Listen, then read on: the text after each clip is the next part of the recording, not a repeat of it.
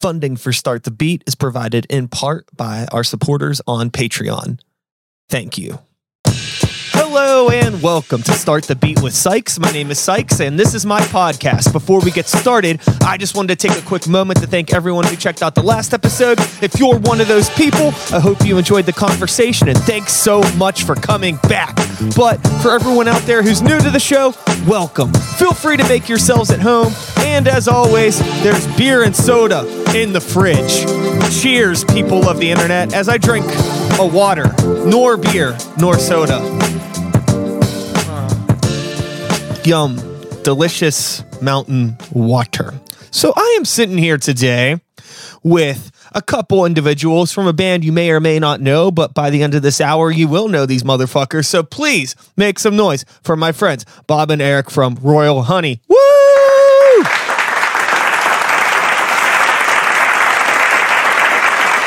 We got a Bob. Eric's in there too. He just has to say something to appear magically. There he is. How you doing, my man? I'm well. How are you doing, man? Doing good. What about you, Bob? I'm awesome, brother. Couldn't be better. Cool. Thank you for being here today. I am excited to get to talk to you. You got some new stuff that's on the horizon, and I feel like this is one of those conversations that's been a little long overdue because I know pre-pandemic you were a very active band in the rock community in like basically a category of bands playing with a circle of bands that I don't really interact with a whole lot outside of my podcast. So it's cool to finally get to talk with you and get your individual takes on, you know, being in bands and the music scene from your perspective, because it's as small as this city is when it comes to all the niches of music scenes. It's pretty dense. Yeah, I agree with that. Absolutely. Totally. Depending upon where you're at geographically too, oddly and weirdly enough, is stronger scenes. Like, you know, like a Polish Hill is real, like strong crust punk like that, you know. Then you go more into the city, it's more rock and roll, garage rock, punk, like traditional punk. Totally. So many different kinds of music. Electronic scene is real strong here. So yeah, that's the one thing that is super duper cool is I feel like no matter what style of music you play, it's not too hard to find a home here in Pittsburgh. And, you know, let's just take it to the beginning here. Royal Honey, when did the band start getting together and making music? That came out of the first time that I saw these guys, when we were putting Royal Honey together, we were actually all doing an AC/DC tribute night at the Brillo Box that Metal Mary put together to benefit some animals at the animal shelter. And buddy of mine from a band called Argus, my old singer, put kind of a makeshift band together, and we recruited Angelo to drum in that, and then the four Royal Honey guys without me, when they were just infancy, they barely even had a name yet. They jumped on that bill at the last minute and did a couple AC/DC songs as well. So it was a really fun night. No real expectations, no pressure. There were a ton of cool bands. All of our friends were on that bill, and it was just an outstanding night. And that's when I basically had to like reintroduce myself to those guys.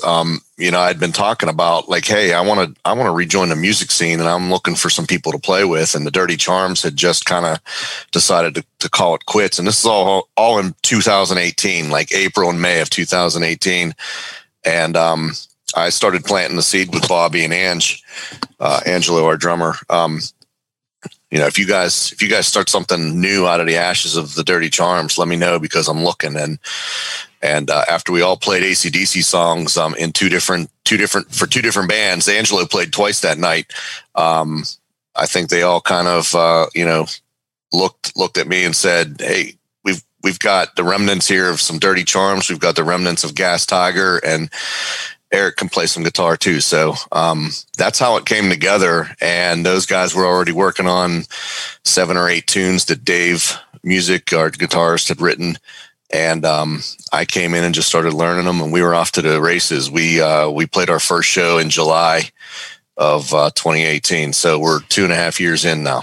Cool. I feel like it's not even that fair to say you're 2.5 years in, because the past year barely counts, depending on how you decided to use or not use your time. You know, what was it like? I mean, I guess, you know, I'm not too sure about Bobby, but for you, Eric, you had mentioned that you were looking to get back into the music scene at that point. So how long had you been unactive in the community? Well, I've bounced in and out of it a couple of times, but the last time I was active to the point where I would call myself committed and full time was literally back in college. I was in a metal band called Child of Fire back in 92 and 93, I think. And then I played bass. I moved over to bass in a band called Kick and Grind with Chip, my buddy Chip Dominic. So I've played with all these different musicians, and then Chip happened to play bass, you know, on that AC/DC gig. So I grabbed Chip, I grabbed Angelo, Balich sang, and he's my old singer from Child of Fire. He's in Argus now. And then my buddy who was in all those different bands, he was in a bunch of bands with Ange, and also was in Child of Fire with us. His name's Gary Martin.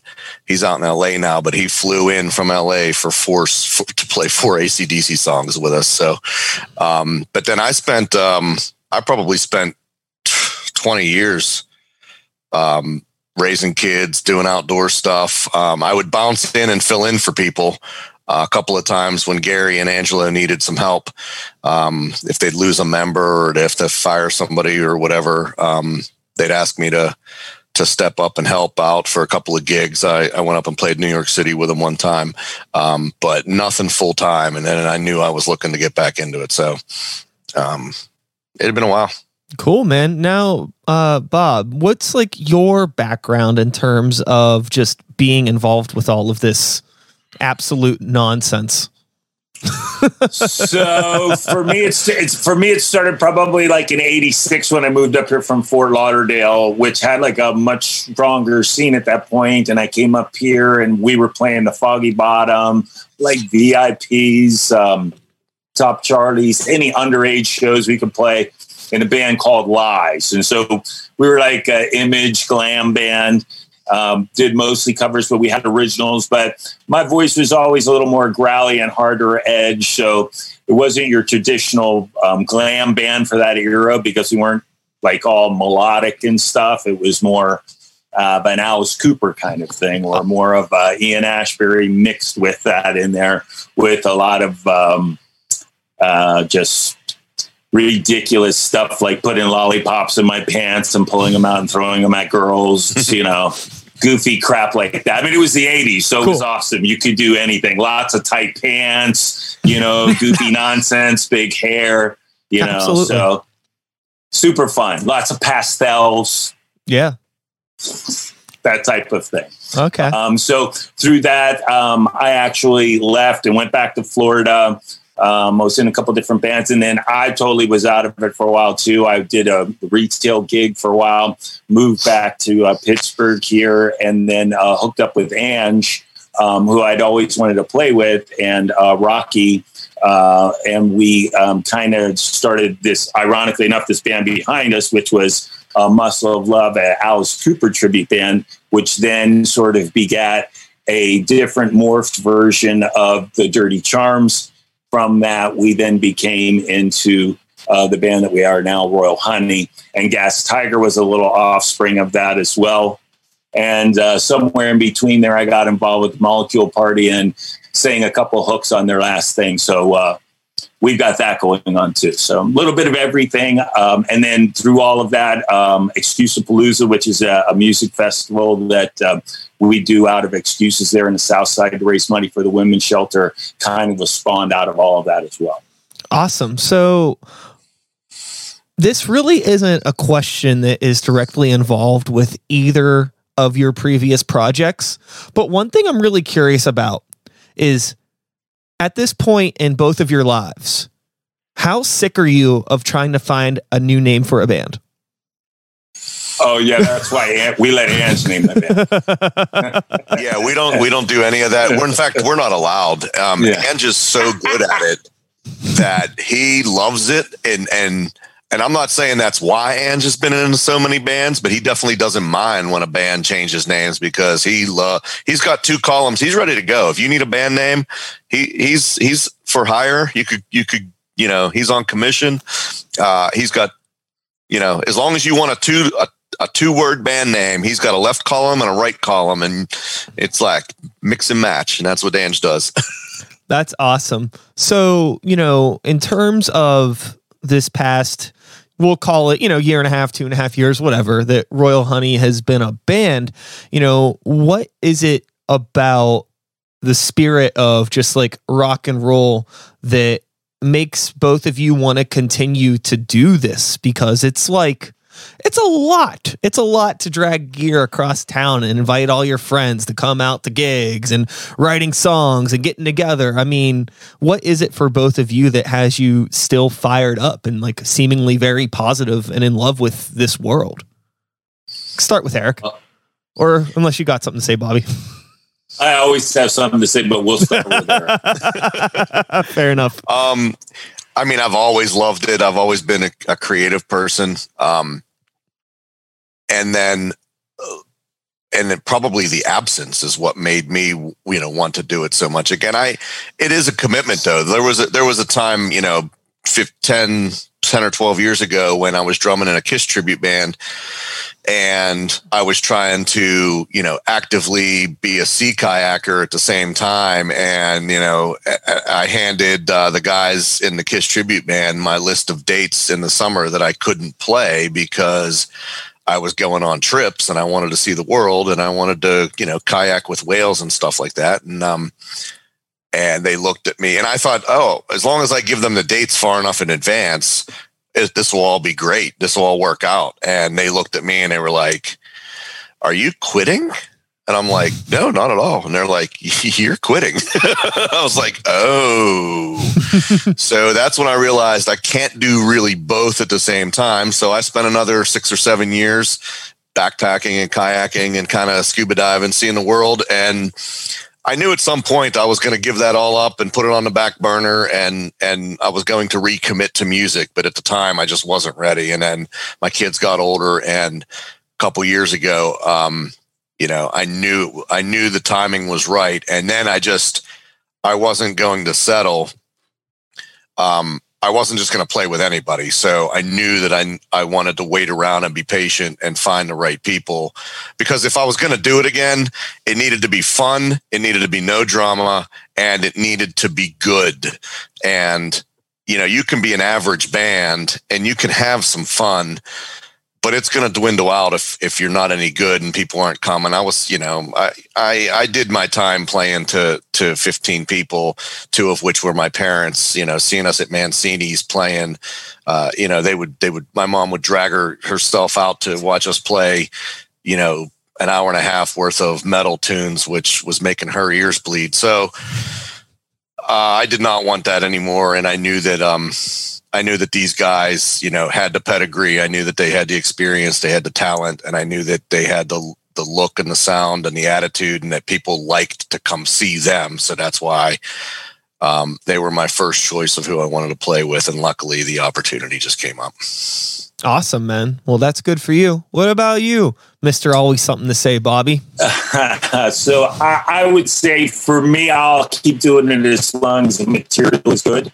And as long as people show up, and even if people don't show up, the material is good and I'm really into it, I'll do it. I'm real lucky that I've been able to play with a lot of creative people that pretty much come to the table with songs ready to go. And all I do is just add my little flair or whatever I do. I also love to do it because it's an event, reason to go out, and I'm the center of attention in the event. So that's a better reason to want to go out and do it. So that helps to motivate. But I think as long as people are interested, as long as there's something creative to do, I'll probably do it until I can't do it. We'll be like the Rhythm Aces playing at Excuses every Saturday for the rest of our lives at some point, I'm sure. Yeah, no, I think that's awesome. And honestly, as somebody that is like going through his like mid 30s, what am I supposed to do with myself sort of bullshit in my head. It's always nice to talk with people that have been in the game a lot longer than I have and are still as excited about it as I normally am. It's very like inspiring and good to know that like, oh, like I don't have to stop doing this because of X, Y, or Z. Like if I still have this fire inside me to do it, I just need to fucking do it and just shut the fuck up about all of this other like, well, what about this? What about that? But I don't know. I guess it's natural. Did either of you ever have that sort of thing where like you were like, should I keep doing this? Oh yeah. Well, I mean, I dropped out and was like, I'm going to make a ton of money being a retail star. And I was a rock star. And I worked for Journeys Shoes, which was kind of rock star-ish, right? So I kind of kept that vibe still, but I was a total corporate sellout for a large portion of my life. And I got to tell you, I had some good times, but in the end I was sad and I got drawn back to music. Totally. Now, Eric, I already kind of know, I don't know if you had that necessarily that backstory or that experience. It seems like in that time you were already kind of like out of the music, as you had already mentioned, Eric. Now you gentlemen have a new thing coming out on March 12th, a song, I believe. Absolutely. A recorded piece of music that may be available on this new internet. This internet thing that people were talking about. It's so new. I don't even know about it. Let me know what's up with the track. We're releasing a single. It's called Cut and Run. It'll come out on March 12th. It's the first single coming out from a new batch of songs that we're finishing mixes on right now at the Vault Studios on Neville Island, and it'll be released on the Vault Records.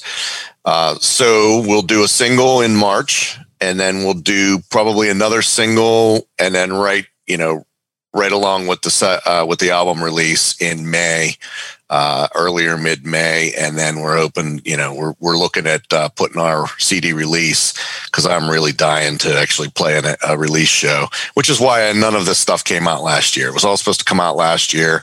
With COVID, we just kind of sat on it because I didn't want to release a CD with no release show and nobody to release it to. Sure. So we sat on it. But yeah, now it's coming out. Cut and Run. This goes back, this was in the original bulk of songs that Dave brought in, and it's been a fan favorite for 2 years. It's got a real catchy chorus to it that everybody can remember.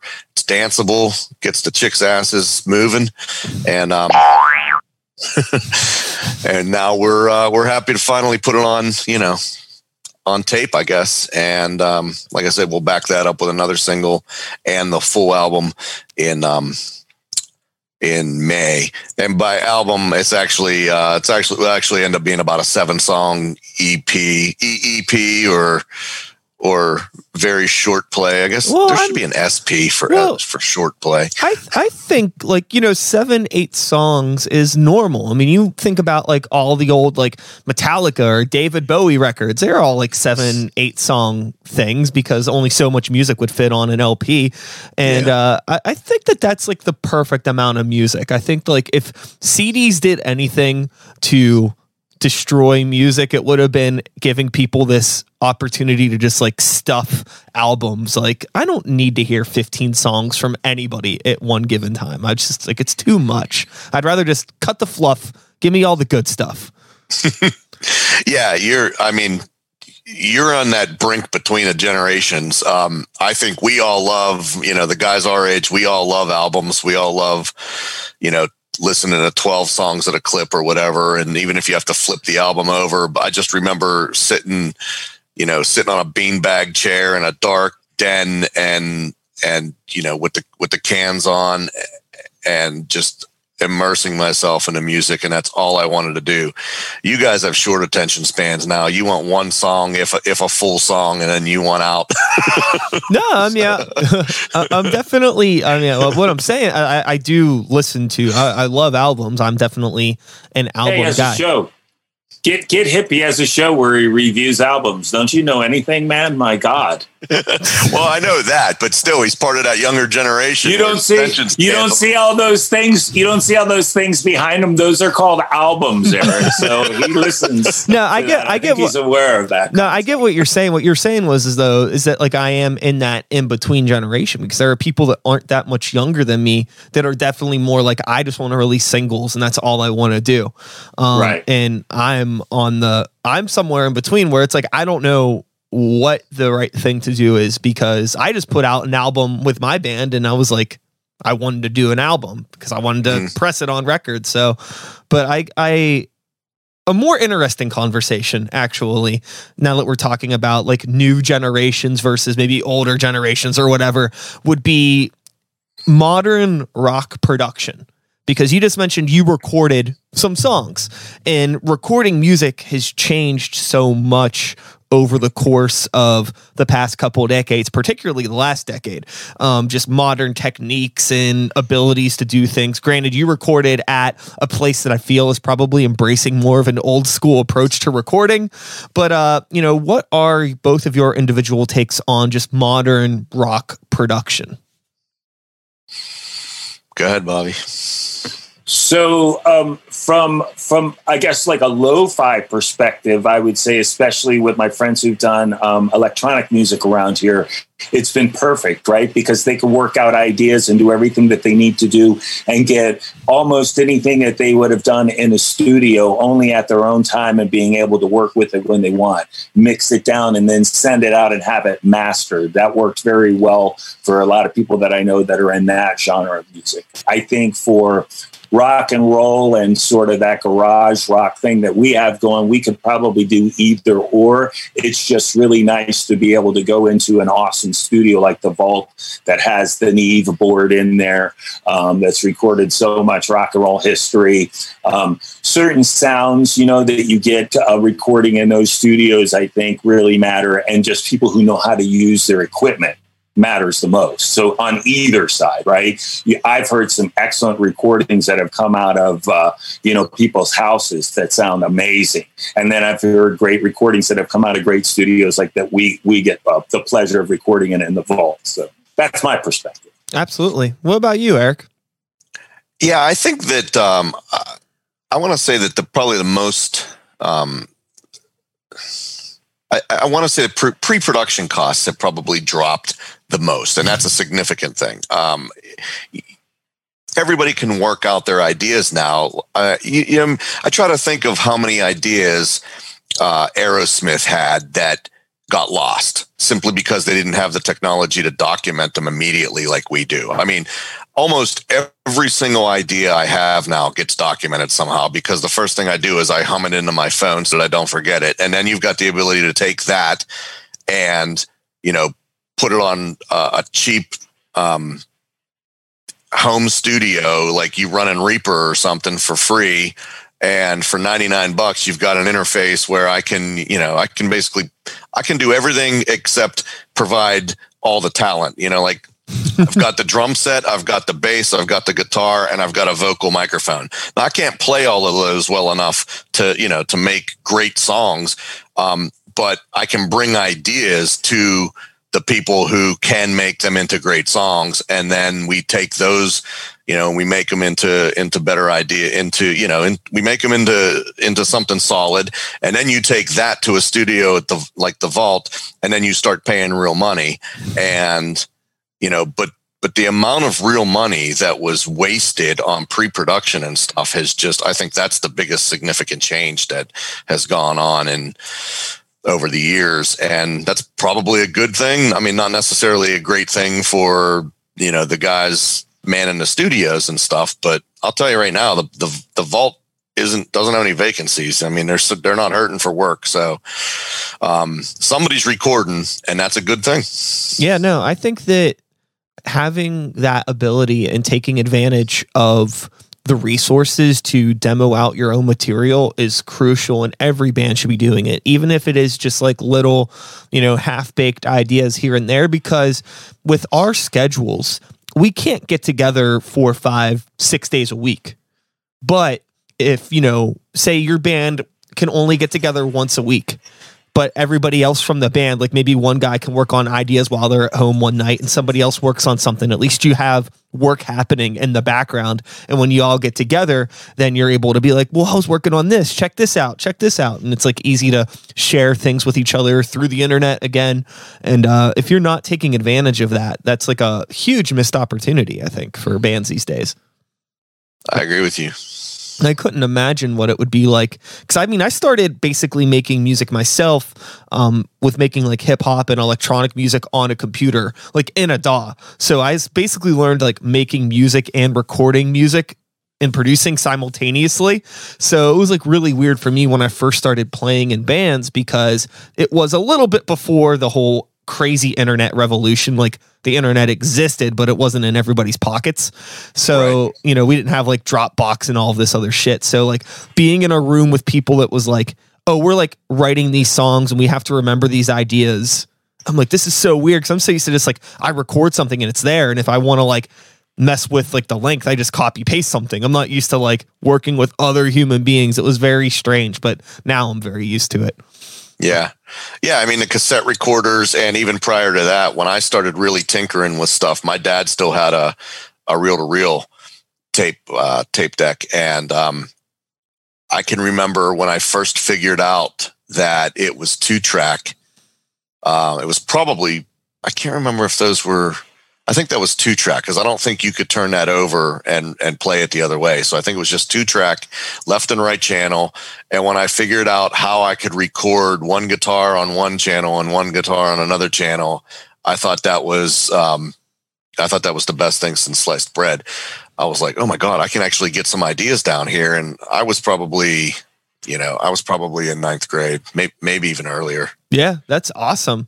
You know, so you around that time in your teenage years, you're starting to get into like playing music. You're already listening to music and everything like that. Right, Eric? Yep. All right. So Bobby, when was your like musical awakening that you decided that you were going to, you know, get a cool jacket and get on stage? Well, the jackets have come recently, but I got on stage back in the old days. I had friends that were like performing arts people. I was a little bit more like jockish, I guess. I played football, and but I had friends that were like long-haired kids that were in performing arts and were always into it, and always liked rock, always liked metal. New wave was real big at that time. So I was really into those genres of music. So I always kind of was there, and a Battle of the Bands happened the year after high school, and I kind of fit the suit like Johnny Bravo, right? I knew the words, I fit the suit, I got out there, I wasn't afraid, and I was like, hey, I can act like an ass, and chicks are really into this. And sure. I'm wearing pink, and they really love it. This is awesome. So then I said, yeah, I'm so totally never going back to college. And I just grew my hair out, and that's kind of what started the music thing. And my parents thought I was totally a lunatic and disowned me for a period of time there. I remember I came home with blue black hair and I got thrown out the very next day. So fantastic. I can remember that pretty well. So it was probably just affiliation with my friends. And then once I saw that I could do it, you know, it takes a while. You know, it took probably a good 7 or 8 years of just being horrible and being only image oriented. But back in those days, people weren't really, and there wasn't even alcohol involved either. That's a crazy thing. It really wasn't. It was just like young people going out so excited to see something so different and on the fringe or weird or like androgynistic. Like they were like so into it that anything you could do to piss people off. It was like the only way I could say it, and this is a really bad correlation, but would be like, I felt like, I guess I was like Tech 6ix9ine, right? Like I would do anything at all to be like obscene and outlandish. We got shut down. Lies got shut down for like 2 or 3 shows right in a row where they shut us down. And I think it was because we were doing It's So Easy. And I said, it's so fucking easy. And they like shut us down, like boom, boom. But just by word of mouth and California University Radio playing our songs, the shows started getting packed out like crazy. And it was the weirdest thing. And we were really not very good. It took us a while to kind of get our sea legs, but it was interesting to say the least. That was our friend Natalie on Cal U station. She used to play all that metal. Do you know Natalie? It's Cardinal, right? Cardinal? Yes. Natalie Cardinal. Yeah. From Sykes, do you know her? I do not. She's still around. But yeah, that's her. Everyone knows her. Yeah, the Metal Maiden. She used to play. I can remember, being stuck in my room on a night when we weren't old enough to have driver's licenses yet, and the one guy in the neighborhood who did have a driver's license was away or off or something, and I'd be stuck in my room and nobody was going out, and I would have the California University of Pennsylvania radio station on, and the Metal Maiden Natalie would be on, and it's funny because she's a friend of a lot of ours now, and she's always in the scene. That's where you could always hear your best, like, underground metal that you wouldn't hear anybody else, like Overkill or like Metallica or Megadeth, when nobody would play it. But in between would be like local bands, and she would always talk them up and she'd bring them in. She was one of the first ones that I can remember ever doing that. So that for me was like really key. So I don't even remember what the question was. And I hope I didn't babble too long. Oh, no, I was just asking about, your origins and what it was like starting and getting involved with everything. You had mentioned at the beginning of this, this was in Florida when you had started doing all this stuff? Yeah, so Fort Lauderdale. So in Fort Lauderdale, you had a part-time life, as you said, a, quote, jock type of person. Right. So my question is, in the South and in like Florida, is there as much of like a stark difference between like what would be like the jock kids and like the alternative kids? Or is it like, since it's Florida, sports are more of like a normal thing? I think it's probably very similar everywhere you go. Okay. Right? You had that divide. Like at that time, it wasn't quite that defined, right? They were known as heads, and those were people who would go to the smoking area and smoke a little weed and listen to Rush. Those were those people. And then you had people that played sports, or you had people that were performing arts, or you just had people that were just going to school. So those were kind of like the classifications. But you would have a lot of crossing over, a little bit more than that. But there were divides, like your heads typically didn't get along with the athletes and vice versa, that type of thing. But it was never anything quite as much as like Fast Times at Ridgemont High. Sure. Sure. I was just curious. But it was similar time period. Sure. I was just curious because of it being like Florida, and I was just wondering like what the social dynamics would be like in a place, like the Sunshine State or whatever the hell Florida is, right? Like if I think everybody's parents usually try to get them into sports at that time, at least at that time, because music now and the arts is a lot more open, even though ironically enough, they cut it back in school. But I think people are more open to that now than they were at that time. You were kind of on the fringe if you were trying to be in a band, in like the 10th or 11th grade in 1984. Sure. Or 1983. Sure. In a lot of ways, I imagine like the subculture that it is these days was just starting to kind of blossom at that point in a lot of ways, especially for like heavier, more alternative styles of music. With, your relationship with sports, has it stuck with you in any way throughout the years? Are you still like a fan? You watch games at all, or are you kind of like removed from it? Oh yeah. Yeah. No. I'm a huge sports fan. As a matter of fact, I have my Tom Brady, the GOAT. You see, the 7 rings. I see. I am a Buccaneers fan for a long time. It's just ironic that Brady went there. I always admired him. I like great sports. I'm a big fan of football. And I do like baseball, but it's very difficult to get behind the Pirates, unfortunately, because they keep trading away all the talent. Fair enough. I do like baseball as well. I'm curious about, your relationship with sports and being like a performing artist in your own way. Is there kind of like that, like performing aspect that a lot of players have that draws you to it? Just like the larger than life personalities, just like kicking ass on the field.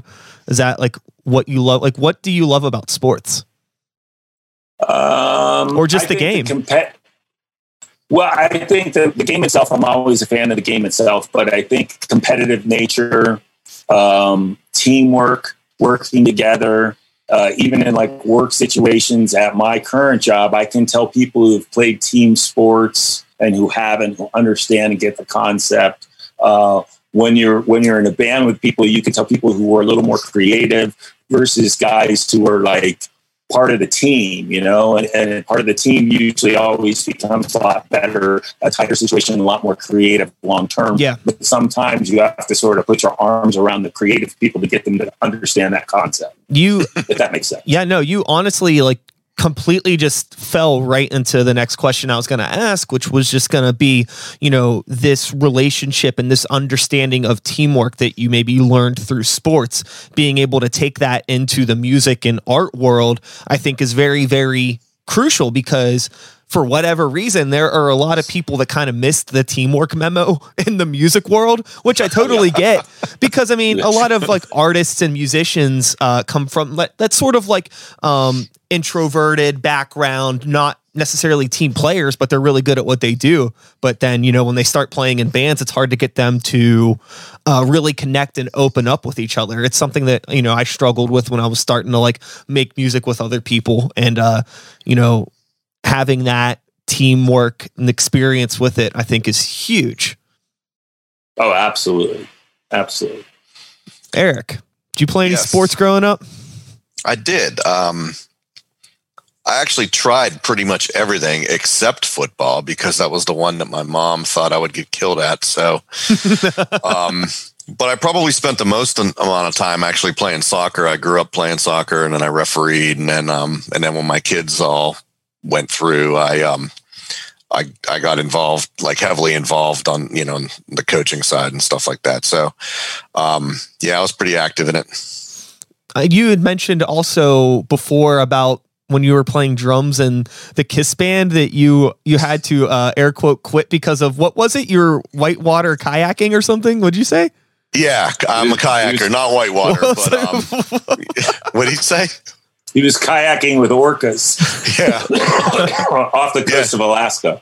Yeah, not Alaska. Yeah, but I was, and we were doing kayaking in the Pacific Northwest and the Great Lakes and off of Maine and stuff like that. I'm a sea kayaker, an ocean kayaker. Okay, so, that's what it was.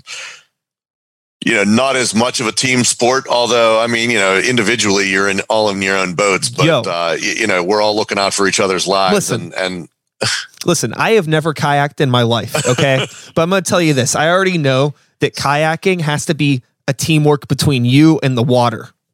Well, yeah. Right? Yeah, definitely. There's a lot of teamwork between you, the water. Right? It's like you're like a teaming with Mother Earth. Like, keep me alive, because I'm doing some unnecessary shit right now, but we're having fun. And a little bit of Jesus, too. I mean, absolutely. Yeah. Yeah, it's weird. It's weird when you when you have to go out and you're basically trying to hit an island that you can't see because of fog, and you realize like your life could be in the hands of these other people that you've chosen as friends, and you're like questioning whether you chose the right people to be with. Sure. It's probably not too dissimilar sometimes from being in a band. No shit. When everything's everything's melting down at the gig, and you're just like, man, did I pick the right people to be on stage with? Yeah, especially if there's a violent crowd and they're not exactly into your sound, then that's when that's when I wonder how much fighting experience I looked for when I was interviewing these guys. Sure. No, the correct answer is that's when tempo strikes up. You get out of there quick. Get it over with. Get out of there quick. I would say, so I was born in 1985. I'm a child of like the late 80s, early 90s. And in the time frame with the music that was super popular when I was growing up, I was exposed to so much stuff. So I kind of came up in this scene where it was like, it was cool. It like wasn't weird to like the Beastie Boys and Smashing Pumpkins and Rage Against the Machine or Green Day, like, all those big bands at the time. Like, it wasn't weird to like all that stuff. And then whenever I started playing shows, there's never been this like, oh, there's only this type of crowd of people at the show. Like, I've never personally experienced like the sort of like vitriol that I've heard people that, were playing in shows earlier, like, oh, if you were like loud enough, people would boo you off the stage and throw things at you. Like, I've never experienced that. I kind of am mad that I haven't, because I would love to be in a room that chaotic. But have either of you actually experienced things like this coming up maybe in the 80s or 90s where like crowds were more violent or angry if like a band was bad? I've got a two-part answer to that. The first one is that from a playing perspective, most of my early career in college, I would have hoped for any crowd. So, a violent crowd would have been better than most of the crowds we had. We did have, I remember a run-in with another band. We used to play, when I was in Kick and Grind with Chip, in like 1994, 95, we used to play this place called The Cove, in Geneva on the Lake, in Ohio. And that place could get kind of rowdy. And we opened one time for a Doors tribute band, and we weren't sure really if our style of music was the right fit for that. And so we were worrying a little bit, and then we ended up having the most issues with the actual band members of the other band, and none of the crowd. But then on the flip side, I actually did see a brawl. I saw a guy in the crowd go after the singer of a band at the Smiling Moose because of what they sounded like. Really? Yes. Wow. I don't remember the band name. That's phenomenally adolescent. I just remember being incredibly embarrassed for our town because they were not from here. Oh, man. What about you, Bobby? Any stories? Yeah, I mean, my experience was, so like back then it was really like if you were a poser, right? So like if you wore makeup type pants in that, you were a poser. Now, if you were a metal dude, like black hair, Ride the Lightning shirt, you were a metal dude, you weren't a poser. So you had to face that cross. But my band, we played covers on both sides, and that kind of sounded like I did, and our songs were kind of glam thrash, so it was kind of a weird thing. But what we would get the dudes stand. They would come to your show, they would pay to get in because there was chicks there. Then they would stand at the back and judge you just like this. They would just stand and like look at you and give you the judgmental thing like that. And then in the parking lot, you would just be called a poser, That's kind of it. That's probably the worst I ever really faced. Sure. I've personally experienced sort of like animosity from other performers and not so much from people in the crowd. A couple times there's been people that have like yelled shit at me in between songs, especially when I was starting out doing my hip hop stuff, because I wouldn't play hip hop shows. I would always play with my friends that were in rock bands. So I was always out of place. And anything that was ever said to me was kind of like welcome and also understood. I had like a surprising amount of empathy for the people in the room. It's like, well, you didn't ask for this, so I guess if you want to say something about it, that's fine. Like, I realize I'm forcing this down your throat. I know what's going on right now. Yeah, I know what's going on right now. And like, I was, in hindsight is 2020, and I was pretty obnoxious at the time because like I didn't have a band or anything, and I had that like rock punk energy. So I'd be like rolling around on the floor and yelling and all this stuff, and it's just like, what is this? I would love to see that. I was like, what is this? I would love to see that. Probably. Actually, I would love to see that. Probably. That would be awesome. I tell you, I mean, I still roll around as much as my back will allow me to. I'm starting to, it's getting to that point where I need to actually start like exercising and taking care of myself if I want to keep rocking and rolling. What is the two of you's like personal experience with like performing and just maybe your body not being able to do the things that it used to do on stage and things like that? I mean, Eric, you've been kayaking and things like that, so you're a reasonably active human being, I imagine. Maybe. I don't know. Maybe that was a long time ago. I'm not too sure. But what, like, how are we taking care of ourselves? What should I do? What is some advice that the two of you can give me so I could be rocking, another 10, 20 years from now? I would just drink heavily. That's what I've done.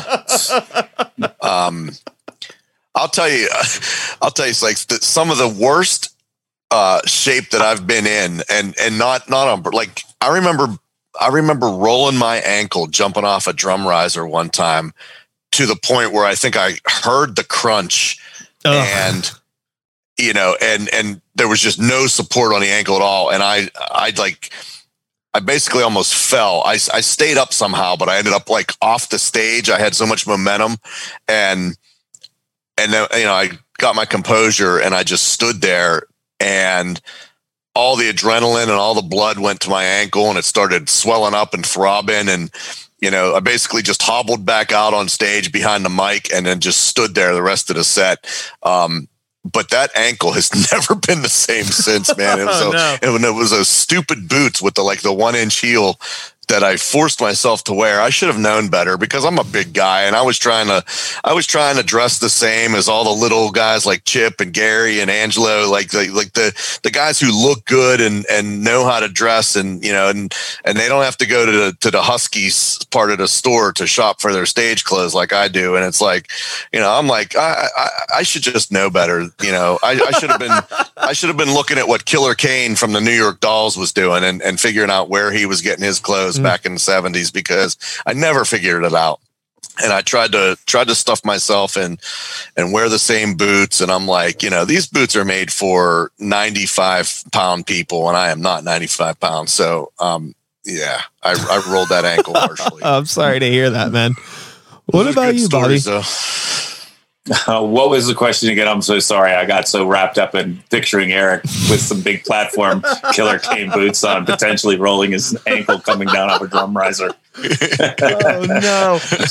The question was just like advice for taking care of yourself. So in the next 10, 20 years, whatever, I could still be on stage and giving it my all. Like, what have you done as a fellow frontman? It's all in the mind, my man. Try to stay as active as you can. I guess I'm not the right person to really act. I don't do anything at all. I eat like a 12-year-old. I drink minimal water. Tequila is my favorite drink. I'm really not the best person. I've experimented and done a lot of things I shouldn't do, and I'm not going to talk about it on this because my mom might potentially watch this, who's still alive, 81 years old. Hi, Mom. How are you? Hi, Mom. I would just say try to just do everything in moderation as much as possible when you can. How's that? Sure. I think, honestly, the first thing that you said, that is the wrong screen. Let's go back. That's the right one.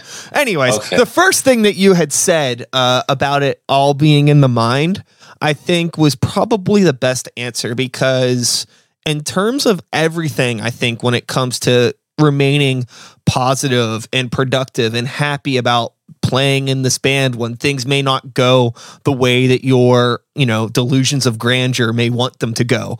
I think it really is all in the mind, and what do you expect of yourself and the band, and are you actually excited to be there, and just letting that adrenaline take over every time you're on a stage, regardless of if there's, 20 people or 200 people or 2,000, whatever. I think that it's really all in the mind for sure. Absolutely. I mean, like I said before, if I felt that what we were doing wasn't fun or wasn't creative or wasn't into it, I wouldn't do it. But I think that's never going to happen. So, hell yeah, man. So again, the single is coming out on March 12th. This episode is releasing on the 16th, which means that human beings on planet Earth with active internet access can listen to this song right now. It is out officially at the time that people are listening to this. So before we wrap everything up, because we still got a little bit of time, but I want to make sure that we get this out there. Where can people find this song? So the song will be released on all major channels, all major, streaming media, all of your Apple Music, your Amazon Music, Spotify. If you want an actual CD in May when we release it, those will be available at our shows. We'll definitely have CDs, and then you can find all of our music, past and present, at a couple of places. The probably the easiest point of contact would be to go to royalhoneyband.com. And then you can get basically anywhere from there. But if you also just do it's royalhoney.bandcamp.com. Our first album, which was called Hype, Money, and Misbehavior, is there. You can find some couple of singles, a couple of bonus tracks that we've done for compilations here and there, and then the new stuff will be there as well once it's available, once it's out in May. So awesome. So the last point of questioning, the last line of questioning, that's how you fucking say that, that I want to give you has to do actually with the internet and social media and being musicians that have like basically, you were playing shows at a time when, you know, the only way you promoted them was with a staple gun and all the telephone poles you can find, up until now where it's like, oh, we better start, you know, hashtags are the new staples in a lot of ways, right? So what has it been like being, you know, just acclimating yourselves over the past 2.5 years, you know, as the band has gotten active on social media and playing shows and promoting shows? Like, what are like both of your relationships with social media? Do you think it's, you know, a good thing for the future of music, or do you think it's the devil that's going to ruin everything and destroy us all? I like it because it's immediate gratification. People can see it. You can interact with people. I'm not a social media mogul by any way, shape, or form. I only do Facebook, so I'm really bad as far as that's concerned, but I'm open to anything. I just, that's the only thing that I'm semi-relevant at working with. I do like that you can get shows out there to people that you may or may not have seen. You also have that potential of, I guess with anything these days, but going viral, which could at somewhere have some payoff, I would guess. So I think that it's very valid. I think you have to do it. I mean, you know, look, we just had an administration that you had the leader of the free world, tweeting on a regular basis. So to say that it's not relevant source of media, I think would be very foolish. Yeah, my thoughts on it are that, I mean, I've been, you know, an IT guy forever, and so I've never really been afraid of technology. I've generally embraced it. What I don't like is that I don't understand social media. I think that even on the best day, the smartest people still don't understand how this shit works, and that is by design. I think that, and that bothers me. Like you and I have talked about this, Sykes, I think in the past, where it's like email to me seems so much more reliable because I know that goes to everybody. I don't understand the algorithms. I think it's a clusterfuck when it comes to, you know, why do you have 2,200 followers and only 12 of them see that you have a fucking show coming up? That bothers me. But I guess I'm not afraid of it. Are you still there? Yeah, I'm here, man. Okay, yeah. Cool. I was letting you get your thought out, man. I could tell it was coming out. And yeah, I feel that, like, you know, social media is incredibly important. It's a great tool, but it's also a total fucking scam. Like, it is. Oh yeah. The only thing that it is really there for us to do, like the only purpose that it really serves, is to sell us shit. It is really just there for us to sell stuff. We can take this kind of punk rock approach and try to like subvert the system and promote our dumb little events and songs that we put out and things like that. But that's not why these infrastructures exist. We're just kind of like the annoying little insects of the social media world, the artists that you can't kick us off because you know our data is just as valuable to anybody else. But I wish there was some, at least just like some sort of a place for artists in general, even outside of music. A place where they could like congregate, and people that aren't artists, people that are just fans of music, could go there to engage specifically with that content and not have to worry about all the other stuff that like you get bombarded with, whether you're on Facebook or Instagram or Twitter or whatever else. It's too much in a pot. You know, it's like the equivalent of going to a shopping mall and there's like in between every store, there's a kiosk and everybody's trying to sell you stuff and have a sample, try this, try that. That's like what going through Facebook is like for me now. I'm just like, oh my God, get me out of here. Chappelle's Show had a great skit on it back in the day. I don't know if you were a fan of that show or not, but Chappelle's Show had the best one of what the internet actually is, which was basically walking down and people trying to sell you stuff with porn sprinkled in. Yeah. And it's crazy to think that was so long ago. And like at the time it seemed relevant, but I feel like if we knew what it would be like a decade later, a lot of us would have probably been a lot more concerned. It's been like this natural slow burn where, you know, I don't think it's the end of anything or anything like that, but it is definitely kind of creepy when you look back at times like that and skits like that where it's like, wow, this was very prophetic in a lot of ways. It's kind of wild. It also makes me question, like, I think some attempts at what Bobby was talking about, like, or what you were talking about, Sykes, where things are a little more specific. Like bands in town tried to do what we all wanted it to do, sure. where we wanted to kind of eliminate all that chaff and all the noise, and just tell me when bands I'm interested in are playing. And for some reason, that kind of seemed to come and go very quickly. Did Facebook buy them? That's probably why. I mean, I just don't think the general public gives as much of a shit as we hope they would. That's really what it boils down to. It's like, because those services aren't going to thrive unless people outside of our community start engaging with them.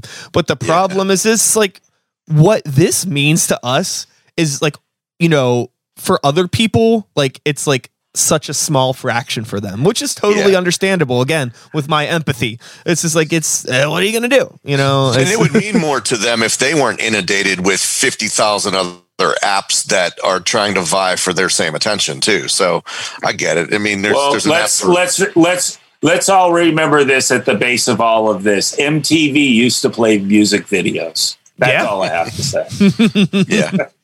Yeah. There were they were very, very relevant at one point. Like if you were in a band, you had to get your record company to put into a video because that was going to sell. Now just look at it. Unfortunately, they don't even play videos. Yeah. You have to go to YouTube. You know, it's funny because there was that time frame when MTV stopped playing music videos, and I was probably in my early 20s at this point, and YouTube wasn't quite a thing yet. So there's like a whole generation of music videos that were filmed but didn't really air anywhere that I never saw until like the past decade, when like, you know, I go to like look up a song and I'm like, oh, this song had a music video? What the hell? Why'd I never see this? And it's like, oh, because there was like nowhere for this video to exist, really. I know that like there was MTV2, they had that, but that you had to have like that special cable package. And then there was like some other networks, like Fuse was a music Palladium. Yeah. Palladium, I think, was a European version, and then ended up MTV buying. I think maybe it's MTV Live now. I don't really know. I can't, because anytime I flip through, like maybe once every other year, they play the first hour of MTV, and that's all you get. And that's just ludicrous to me. I can't even believe you would have stations named Music Television that don't play any music. That's crazy to me. Yeah. Well, I mean, it's really interesting. I wonder how much MTV like starting to, because like they still focus on the culture of music in a lot of ways. A lot of like with the reality stuff and a lot of like tabloid-esque gossipy sort of things. I wonder like how much of that really ended up like allowing social media to become what it became, because it's like people have always loved art. It's just that like social media like made the art less relevant and the person more relevant. Like a lot of times there are people like you had mentioned, I think you brought up Tekashi 6ix9ine a little bit ago. And it's like, that's somebody that would never, there's no way that person would have ever existed without the internet and the personality. that guy needs to be hired by some marketing firm. That dude knows how to incite people and get people to buy product and buy into what he did. He, from the beginning, if I've watched these documentaries recently, it's become my obsession because I'm just so obsessed with how somebody in this day and age could become so huge. But his objective from the beginning was to become the villain. So he did an excellent job of it. I mean, nobody that I know of in this generation can I remember like that kid right now. But hey, you know what they say? Nice guys finish last, right? Hey. So, hey, yeah, I mean, the Joker sells as many action figures as Batman. So go figure. Yeah, definitely. Well, before we get lost in the weeds anymore on this topic of social media, I think this is a great place to put a cap on this conversation, but both of you are always welcome back anytime. I've been doing a lot of live streams and things like that are more loose, where we just kind of get on Twitch and just bullshit and talk about whatever. So if either of you ever want to come on, Eric actually came on and we promoted the SOS stuff. But right Bobby, if you ever want to come on and chat some more, I think that, I had a lot of fun talking with you. But at the same time, an hour's a lot for people to listen to. And if they're still here, God bless them. Amen. Exactly. God bless them. So do either of you have any final words for anybody that may still be here with us before we wrap things up? Hey, just keep rocking. Stay positive. Love somebody. Be nice to somebody. Go see some music. When are you playing again, Sykes? I have no idea, my friend. I have no idea. We actually got there's a message in my inbox that I haven't responded to yet that appears to be some sort of an offer for the summer. I'll need to think about it. It's just like I don't really want to do anything unless I know people can be there. You know, like I don't feel like dragging all my stuff across town for no reason. No, I hear you. I think that we learned something from last year. And that's that, even through COVID lockdowns and whatever else, people want to see music. And if they can do it safely outdoors, I think that a couple of places and people took some chances last year, just kind of dipping their toes in the water, and some shows did happen. And I think that those were successful. We didn't see numbers, spike until it got colder around here and people started going to holiday gatherings and stuff like that. So I think that having learned that, I think that there's going to be a lot of outdoor stuff this summer. I'm kind of expecting it. And we're kind of on our tiptoes, waiting for those offers. Millvale got, I don't know if you're part of the Millvale Music Festival, but that got pushed back to August this year from when it's usually in May. So we'll be on the Millvale Music Festival, and then there's some Rock for Life series festivals that happen up in the Salzburg area. And we're on one of those in July called Gigaroo. So we're actually looking forward to and embracing the outdoor stuff, because I think that people can do that safely, even if they have to stand in the rain to do it. And I think that that's the one thing with having no shows, not much in the way of shows the last year. People are jonesing for it to the point where they're like, fuck it, we will go stand in the rain if it means going to see a live band. And I'm down with that. So, we're waiting around, hoping it'll happen. Yeah. Same, man. I hope that I can. I have, do yourself a favor mentally, Brian. It will make you feel a lot better if you play at least just one show. And then the first one may make you feel better about the second one. The first one's tough to do, though, I admit, because when we started playing when COVID happened, we were a bit worried about it, And they're being very safe in most situations, I would say. And as long as you feel good about it, you do it creatively, it will make you feel better, and it makes other people feel better too, which then makes you feel better again. Totally. Like I said, I mean, I'm pretty much ready to go, and I think that everybody in my crew is too.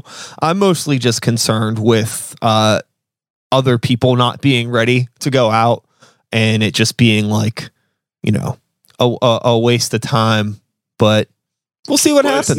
It's never a waste of time. It's never a waste of time. You learn something every time. You, my friend, have toxic positivity, but I like it. I appreciate it. I appreciate it a lot.